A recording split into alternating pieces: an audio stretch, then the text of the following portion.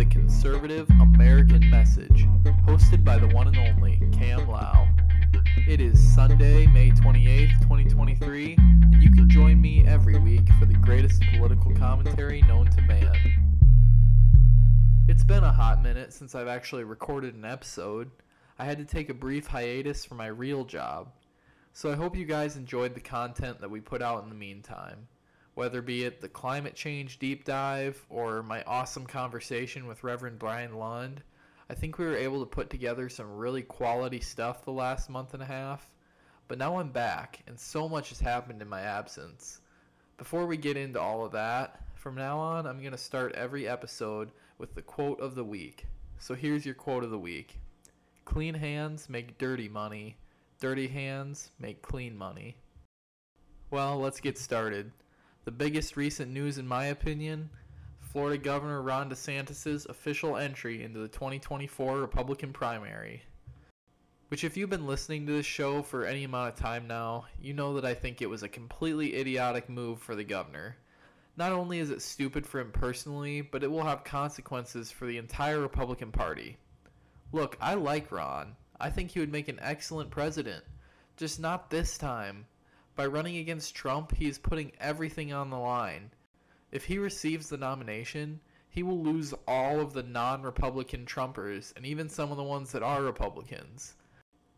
And if he loses, which is practically inevitable, Trump will bastardize him to the point that he will never be a serious contender again. 2024 is just still part of the Trump moment. This is something that all Republicans have to come to terms with. Nominating any candidate other than the Donald is accepting defeat on election fraud and on the defamation of that president from the moment he announced his candidacy back in 2015.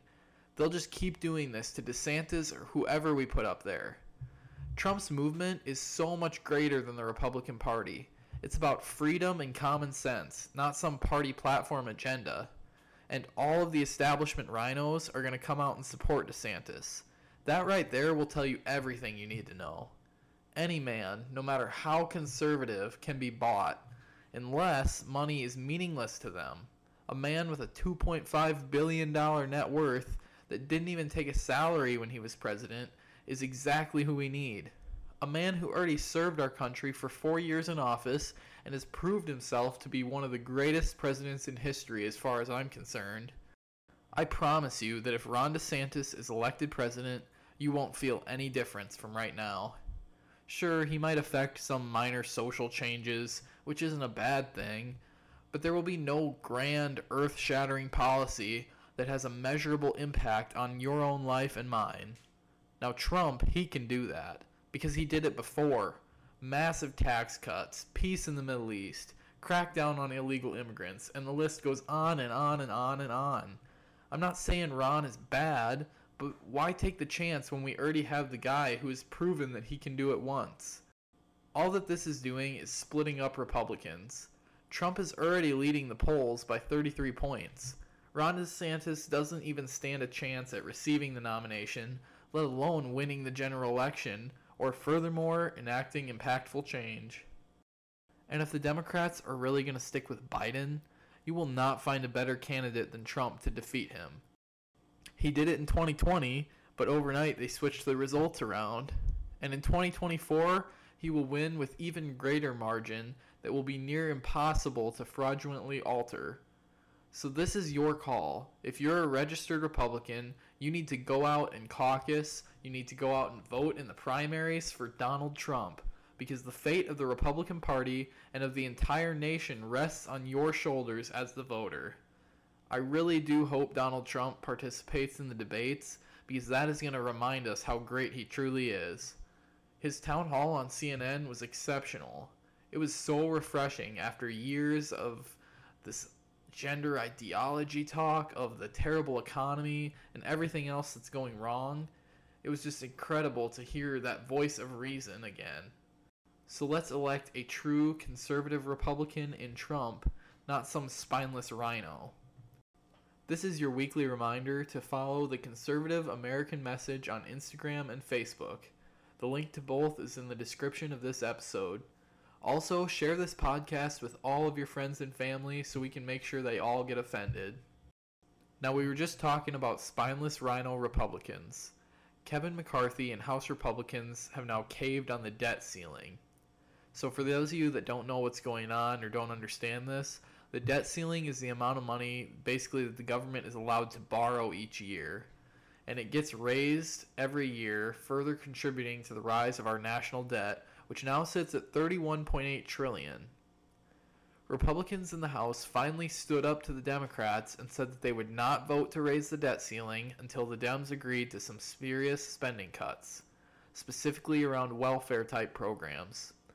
Biden said from the get-go that he would not negotiate whatsoever, which led to speculation that the U.S. would not raise the debt ceiling, which would then lead to defaulting on our loans by June 5th if they don't reach some sort of agreement. Well, once any amount of pressure was put on these so-called Republicans, they were way too quick to back down.